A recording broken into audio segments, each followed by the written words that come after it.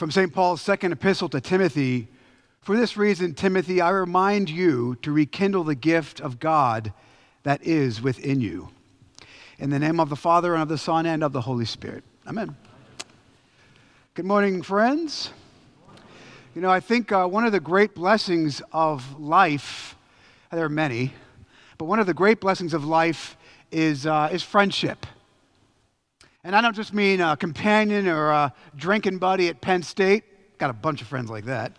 But somebody actually who knows you and is interested in you and is concerned for your welfare. Someone whom you actually trust, who confide in, and not only confide in, but from whom you would actually seek advice. That's the kind of friend I'm describing here, the importance of someone in our lives, and hopefully there's several, that can speak into where we are and give us counsel and advice when we need it. And I think it's important to think about that for a second, because if we think of advice, counsel, right, friendship, there's really kind of two answers to that question. You can get advice about how you actually do something you've never done before, like how do I prep for the GRE, or how do I install a light switch, or how do I don't know, raise tadpoles? I don't know. Why I'd want to do that, I don't know, but say you wanted to raise tadpoles for a living. So you can ask somebody, how do I do this, right? But there's a second part of advice that I'm actually going to dial in on today, and it's actually a person who reminds someone, listen, of what they already know. The second piece of advice we're going to look at today is not instruction, didactic, right? How do you do this or how do you do that? But really, the advice I'm after today is someone who reminds someone of something that they already know. This is really kind of fresh in my mind, because just last week, somebody asked me about preaching, and they said, well, how do you come up with something to say? I said, well, simple. I never preach anything new, because a new thing in preaching is going to be probably heresy, right? So really what a preacher does is not teach new stuff, but actually remind people that already know the Lord in a church, remind them of what they already know. Because let's face it, let's be honest, right? Everybody has got something. Everybody's got something going on in their heart right now. Every person in this church, including me, has something going on in our mind, in our life, in our family, whatever, that we're trying to figure out, that a problem we are trying to solve, a worry or a concern that consumes us, the struggles of this life that kind of pull our sight down rather than keeping our heads up and our eyes forward. Everybody's got something. Amen? So here's the thing. If we are fortunate enough to have a friend who can speak into that and remind us of what we already know, that is what Paul does with Timothy today. Paul reminds Timothy with an encouragement, which means to give courage, right? And he does it, he explains how Paul gives Timothy his advice by reminding Timothy of three things. Paul reminds Timothy of his faith, right? Paul reminds Timothy of Paul's confidence in him. And then Paul reminds Timothy of God's power. Here's the advice we're going to talk about today, and it's important. In the Christian walk, we've got Paul reminds Timothy of his faith. Paul reminds Timothy of his confidence in Timothy. And then Paul reminds Timothy of God's power. So before we dive into the first thing about Paul reminding Timothy of his faith, the backstory is this. Paul is in the joint. He is in prison. He is about to be executed for his faith, and he knows the time is short. And it's interesting to me how what Paul spends his time doing from prison is not, a long screed about how the justice has not been served, right? I'm going to sue those filthy animals. That's not what he does. Paul takes the time to actually write a letter of encouragement to a young man named Timothy. And that's important, because I think when we think of St. Paul, we think of, Romans or Ephesians or Galatians, right? These great theological treatises of the New Testament. But Paul is really at his heart, Paul is a pastor. And a pastor at his core is an instructor, as Paul is, but also an encourager. So what's the deal? Timothy is a priest. He's at Ephesus. He's a young guy. We don't know how old he is. but he's a pretty young guy. Timothy was also not terribly healthy. He was frail. We don't know the details. We do know that Paul gives him some medical advice about what to do. And he says, Timothy, I know you're not feeling very well. Here's a home remedy for you. Have a little wine for your stomach. I don't get that at all, but have a little wine for your stomach, right? And apparently, Timothy not only is not very healthy, but he's also apparently not a very good speaker. He is getting kicked back and forth by his parish at Ephesus. And in a word, Timothy is discouraged. You ever been there? No, of course not. Of course. And that's why Paul gives Timothy 3 things to remind him of. Timothy, you're discouraged. Point number 1, Paul reminds Timothy, listen, of the faith of his family who raised him. Let me show you this. Verse 5, Paul writes, Timothy, I'm reminding you. There's that word. It occurs several times. I'm reminded of your sincere faith, Timothy, a faith that lived first in your grandmother Lois and your mother Eunice, and now lives in you. Listen to what he's saying. Timothy, I'm reminded of you, your faith, the faith of your grandmother, your mother, and now lives in you. See, this is the thing. Timothy's faith did not just fall out of the sky. Timothy was taught his faith by his mother and his grandmother. I mean, you can imagine, and this is pure speculation, that his mom or his grandmother took him to the temple or took him later on to church and taught him how to pray, told him about the Old Testament. And then later when Christ comes along and they are converted to Christianity, that his mother and grandmother may have instructed him by literally living differently, by embodying the faith that had changed their lives. We frequently think of faith as something you're taught. There's an old expression in Christianity that Christianity is not just taught, it's caught. And what I mean by that is we not only read Scripture, we are instructed into the things of God, but the thing, and maybe this is true, well, it is true for you, the people that really impact our lives are people that have faith that we look to.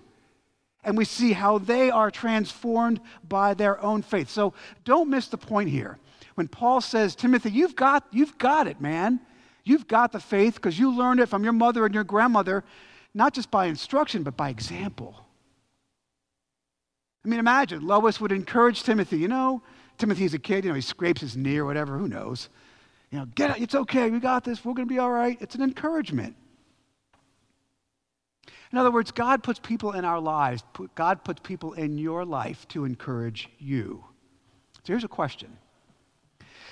Is there someone in your family or in your life growing up, or even now, right? Someone in your life who has encouraged you, maybe through instruction, but maybe also by watching how they handle the struggles that they go through themselves. Maybe it was your grandmother or your mother. Maybe her name was even Eunice. I don't know. That'd be weird. I could tell you my own father had a profound impact on me as a boy. My dad was a rags to riches guy, was CPA, worked for SmithKline, that whole story. But the thing I love about my dad was that he was honest. He was a straight shooter. He was just like, bam. He would just tell you what he thought. He was an encourager, and not in a sort of schmaltzy kind of platitudes and false sincerity. You can do it, little buddy. No, nothing like that. He was the kind of guy that would say, hey, look, yeah, you kind of blew it here, but you can fix this. You can do this. Because my father had done it himself. He learned it from his parents. I knew my dad always wanted what was best for me, even when I wrecked his car. He said, all right, you're going to fix it. You're going to pay for it. In fact, I'll give it to you. Oh, thanks, Dad. Then he went out and bought a Corvette. So it was all an excuse. I'm kidding. He did actually do that, though. But I want you to think about this. This is what Paul is reminding Timothy and you this morning. Who in your life, maybe it's a grandmother or a grandfather or a family member or a friend or a priest, I don't know, who is an encourager of your faith?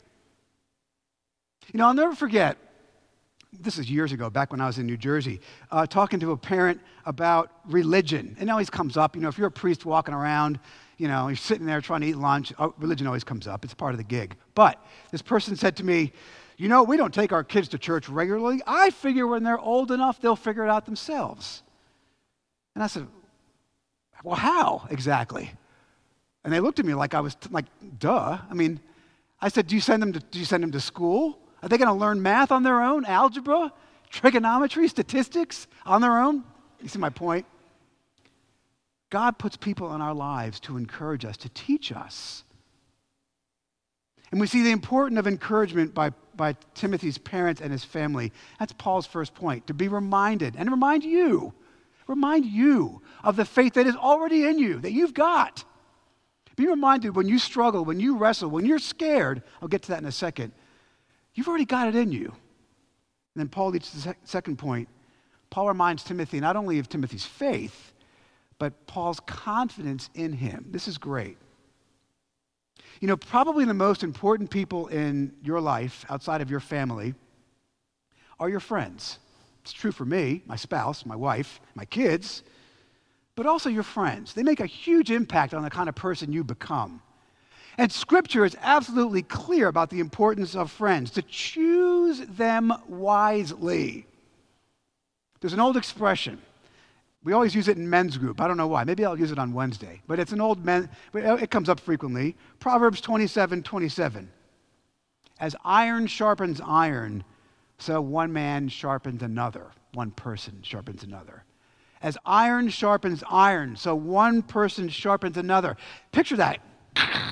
Sharpening iron. If you're an iron, that can't be comfortable, right? And that's kind of the point. That having a friend that can stand beside you, that has your best interest at mind, sometimes if you're lucky, their advice and their counsel to you is going to sting a little. It might hurt a little, but it'll change you. It will mold you. Think of the people that you keep as your friends. Are you intentional about whom you spend your time with? Are you intentional about where you spend your time and who you spend your time with? Well, here's how you know. Do the people you spend your time with, do they encourage you? Or are they jealous and they bring you down and they're, you've all known people like that, right? Maybe it's just me. I don't think so. A true friend is a person who encourages you, who strengthens you, who knows your strengths and your weaknesses, your fears, your aspirations, your great disappointments, and your great joys. And they love you anyway, and they want what's best for you. Even if sometimes iron sharpening iron stings a little. Paul writes Timothy in verse 4 that Paul, this is so cool, Paul is in prison, and Paul says, Timothy, I long to see you, that I, Paul, might be filled with joy. And he says, I am reminded, Timothy, of your sincere faith. This is verse 4. Timothy, I'm reminded of your faith. As I sit here and write this letter and I know that you're scared and afraid and unsure, I'm reminded, Timothy, of your faith, your sincere faith. And he says, because God did not give us a spirit of fear, but of power. I want to stop there for a second. God did not, think about what's going on here. It's subtle, but it's super important. Timothy is a Christian. And Paul says, Timothy, God did not give you a spirit of fear, but a spirit of power. That word for fear is the word deleia. It's a Greek word, and it means cowardice. And then the word for power is the word dunamis, dynamite, dynamic, right? Think about it. Paul says, Timothy, and that word cowardice does not mean Timothy is running away from a battle. It means, when you're afraid, you cower, right? You do. Even if it's just in your mind, you're like, oh, I can't take it, right? When you're fearful, you're like this. Your head down. Your eyes are on the ground. You're fearful. And Paul says, Timothy, wait, hang on, Timothy, hang on. God did not give you that spirit. He gave you a spirit of power. It's in you, whether you know it or not. It's like dynamite, a creative, explosive power. It's not natural. It's not part of who you are, Timothy. God gave it to you. Do you see what Paul's doing? This is so cool. Maybe he says, look, this cowardice does not come from God. Fear does not come from God, but power does. And why say that? Why would you say, Timothy, God did not give you a spirit of cowardice, but of dunamis? Why would he say that? Because Timothy is scared. He's fearful. And so what Paul is saying is, Timothy, listen, God put this power within you, this dunamis. Lean into it. Lean into it. When I was in seminary, 18 years ago, people are always surprised to hear this, but when I went to seminary, I had no interest in preaching at all. Isn't that weird? I took one class in preaching. It was called homiletics in seminary. I didn't do very well in it. I got a C, I think, and I didn't like it. I'll be perfectly honest with you. I liked theology, and I liked liturgy, and I liked history and all that rigmarole, but I barely passed preaching, homiletics, and I didn't like it. And if you think about it, I mean, no one, unless you're a complete narcissist, no one likes public speaking. Is that fair? Right? By nature, I think we are all afraid to speak in public, including yours truly. I didn't like it. I didn't care about it. And I struggled. For the first couple of years of my ordained ministry, I really struggled. And a priest friend of mine, his name is Father Vernon Austin, may he rest in peace, he once said to me, he goes, hey, I was complaining about preaching. And he said, look, he said, listen, Rodriguez, he said, stop worrying about how you're doing. Listen to this. He says, stop worrying about how you are doing and lean into the Spirit of God that is within you. Trust in the grace of God. And I did, and it did change me. Do you see what Paul's point is and Father Austin's point is? Like, look, you've got this in you because God put it there. It's not part of your nature to be a person of power and strength and courage. Nope, it's not, for you or for me. But God puts it there. And let me encourage you, friends, when you're fearful and you're not sure what to do and you're confused and everybody's got something, let me encourage you to lean into the grace of God. He's already given it to you. You already have this power, this dunamis. We were talking at Rector's Forum this morning about this hurricane and Ian over across the peninsula. Kathy's sister lives there. Please pray for her, by the way. It's a mess. But there was one video of a woman with a cart behind her, like it was a kid's trailer, walking through a trailer park, and it was completely flooded.